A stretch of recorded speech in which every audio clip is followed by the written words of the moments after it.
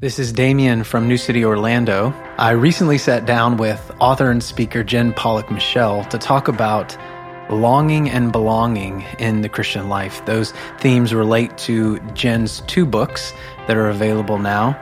And we had a great conversation. We want to provide you with the whole conversation, but because it was so rich, we've now broken it into 2 sections. In the first section, we talked about the connection between longing and belonging in the Christian life, and what does it mean to be the type of person who welcomes others in. So we hope you enjoy part 1 of a 2-part podcast with Jen Pollock Michel. Jen, it's good to be with you. We've talked on a couple of occasions, but never in person. Yeah. And so I'm excited to have a conversation in person and to go through these questions. And it's great we get to record this one because in the past, I felt very blessed by our conversations and no one else got to hear them. I know. We should have just recorded that phone call. Exactly. So you're here to speak at our women's retreat, and you graciously have given us this time too to talk about some of your work and talk about what the Lord's been teaching you. Yeah. I'm really excited to be here. Now, I've read your work, but some people haven't. So for those who haven't yet read any of your books, and if they would have, they would know a little bit about you. But for those who are listening who haven't, can you tell us a little bit about yourself? Yes.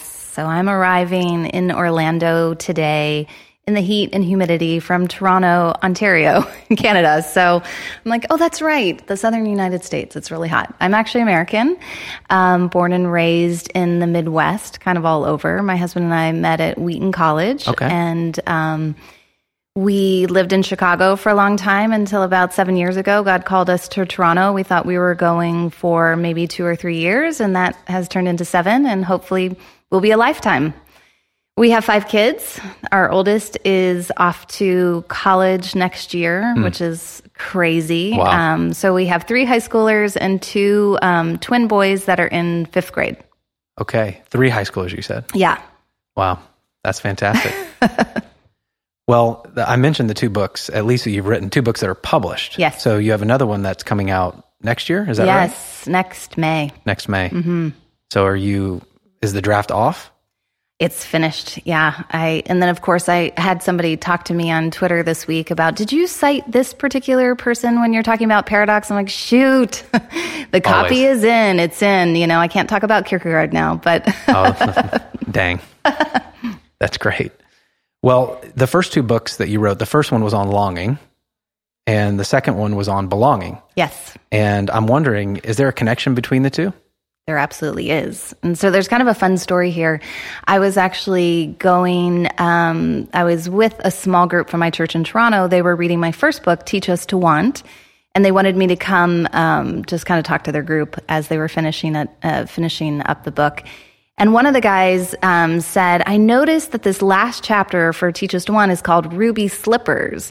And that's sort of obviously an allusion to Dorothy making her way back to Kansas. And he said, so that leads perfectly into your second book, Keeping Place, which is on home, you know, because Dorothy is putting on the ruby slippers trying to get back home. And I was like, absolutely, you know, which is totally not intentional. But I was telling somebody the other day, I feel like when you write a book, at least this has been true for me. You start out with a curiosity and you finish the book with just new curiosities.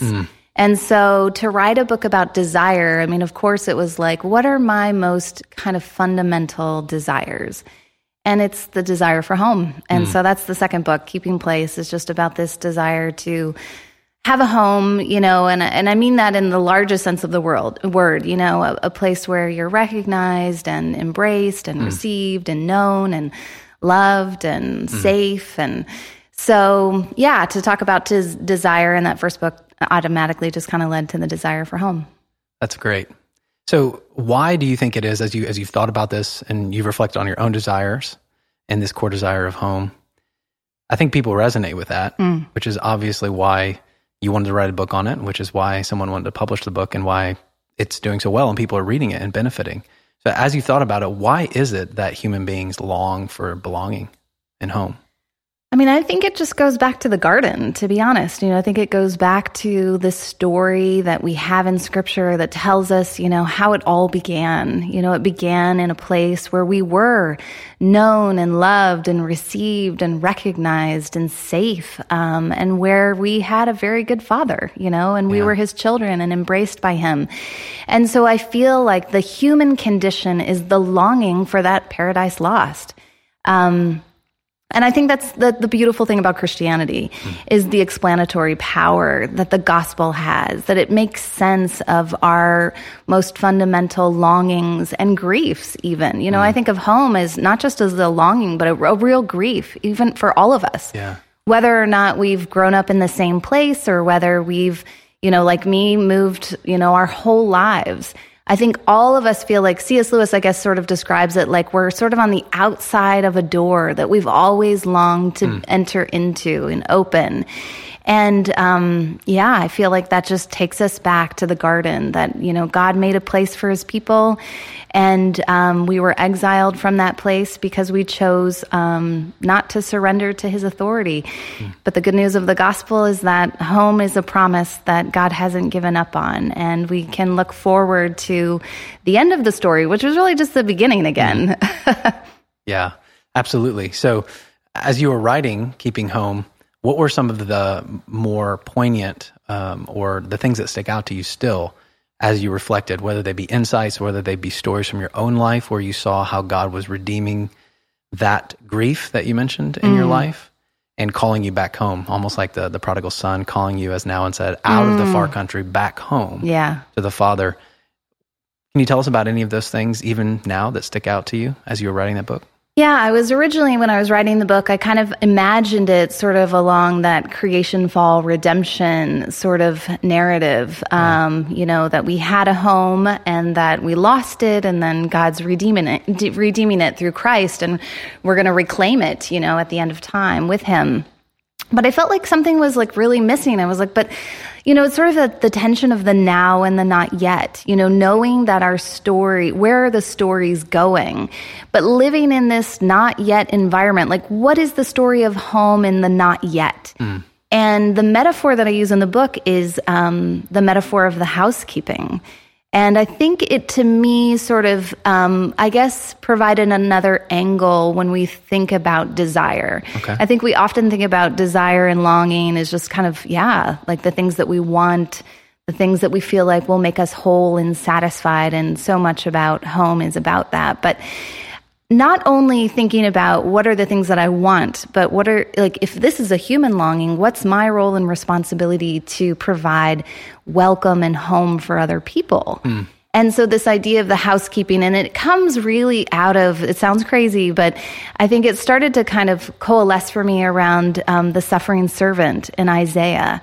This idea that, Jesus was sent into the world to do the work of salvation, but it was like an act of housekeeping. He did it with his body, and he did it with his death and his suffering, and sort of this idea that none of us really wants to do the work of home, right? We all want the benefits of home, but we don't necessarily want the work of it.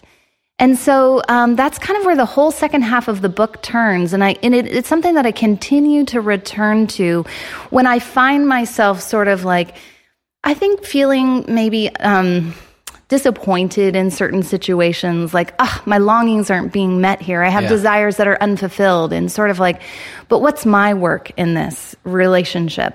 What's my work in my church?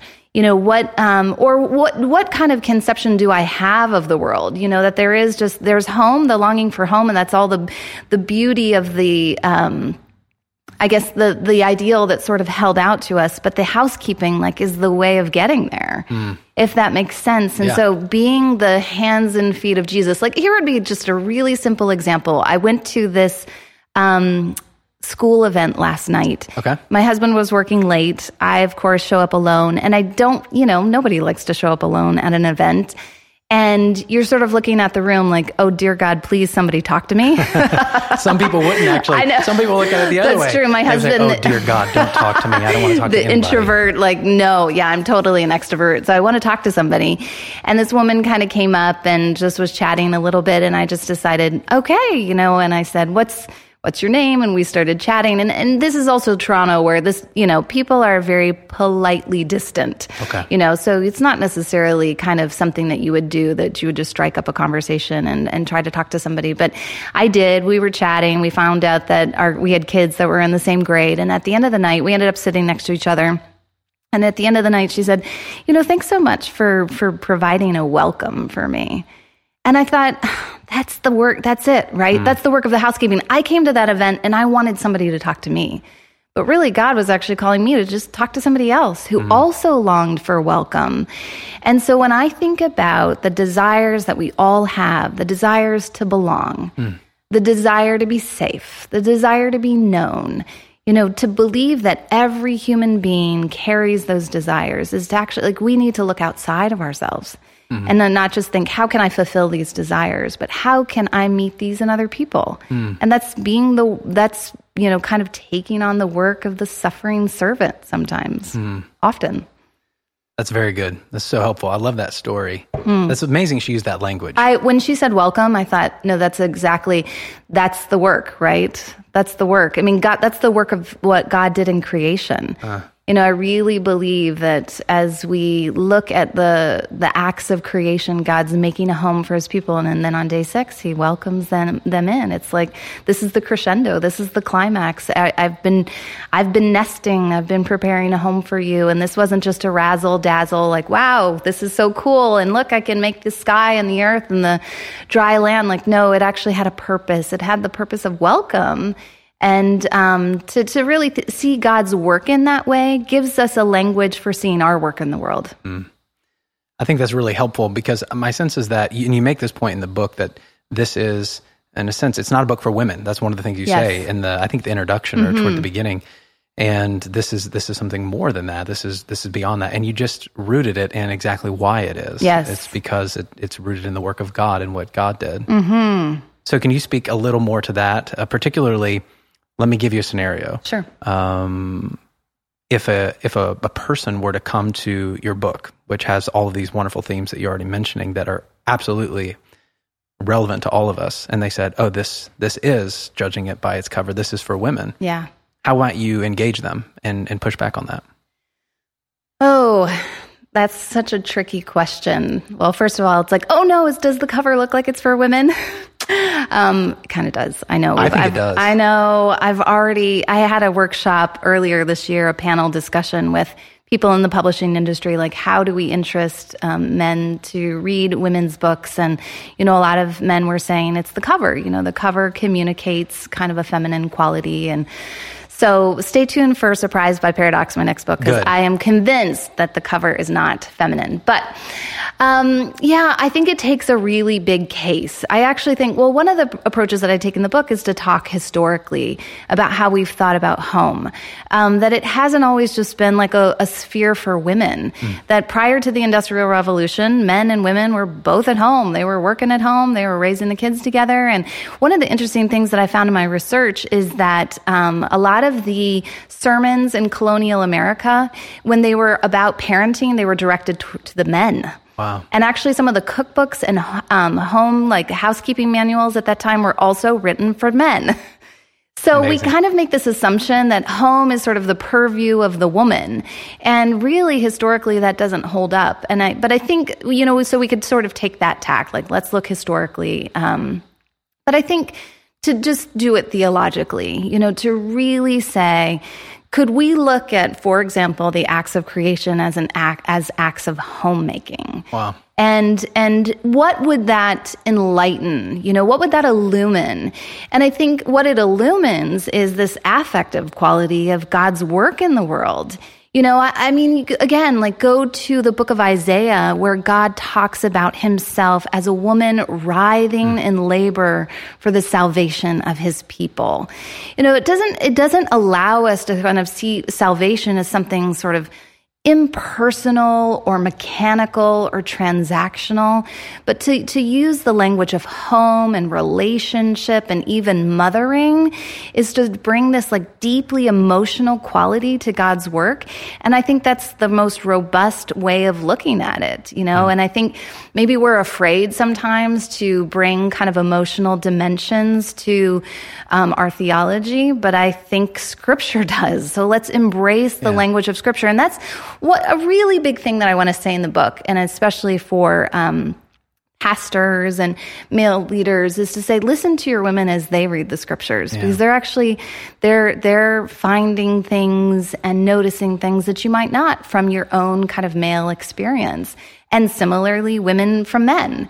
And that's the beauty of the body, right? Yes. Of the complementarity that happens when men and women are reading together and studying and bringing their insights together. So, I have a long-standing kind of, I don't know what the word is. When men preach on on Mary and Martha, I get like really frustrated because I'm like, somebody's got to please say that Martha wasn't just a terrible person. Yes, seriously. You know, like the whole valorizing Mary, you know, and yes, Jesus says she chose the better thing. But you know what? The question that I'm always asking at the end of that story is, but who was supposed to be making dinner? Yeah. That's because that was an incredible act of hospitality. Like, to set a table for people is an incredible act of love and service. And the fact that we have the gospel is, you know, we enact that every week in a meal means that there's this incredible, there's a sacred quality to setting a table.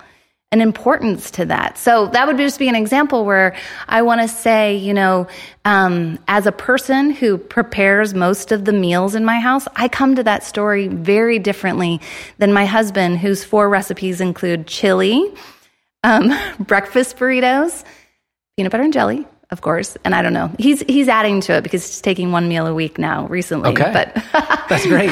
Even he would get tired of the same 4 things on those nights, you know? Totally. I would. That's fantastic. So let me do one thing. I think you sound okay. All right, can you go up? Sure. Okay, it's the same. I just wanted to make sure. Okay.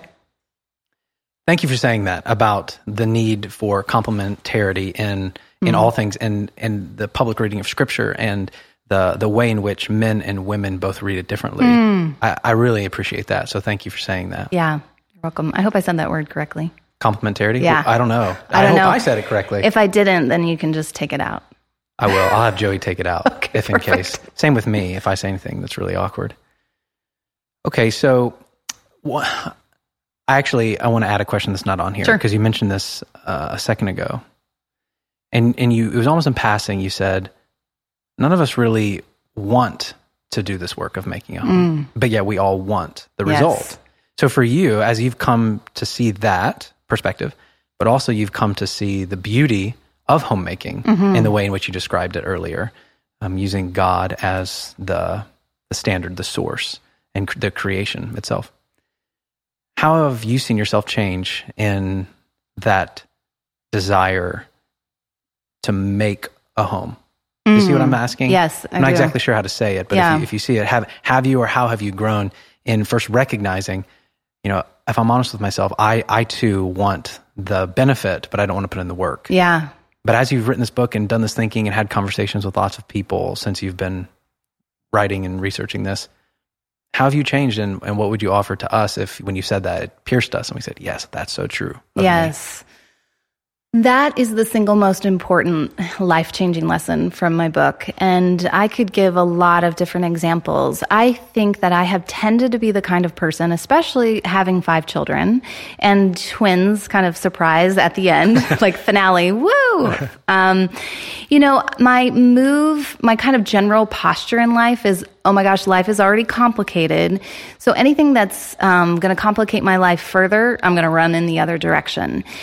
And sometimes that's legitimate. And sometimes I think what I realized, it was an act of sort of abandoning the housekeeping, if you will. Like, I don't know, for example, like I used to get frustrated with little mechanical logistical things at home. Like, I was happy to set a meal. It wouldn't really be around like meals and stuff. It would be like, oh my goodness, it's time to register the kids for soccer.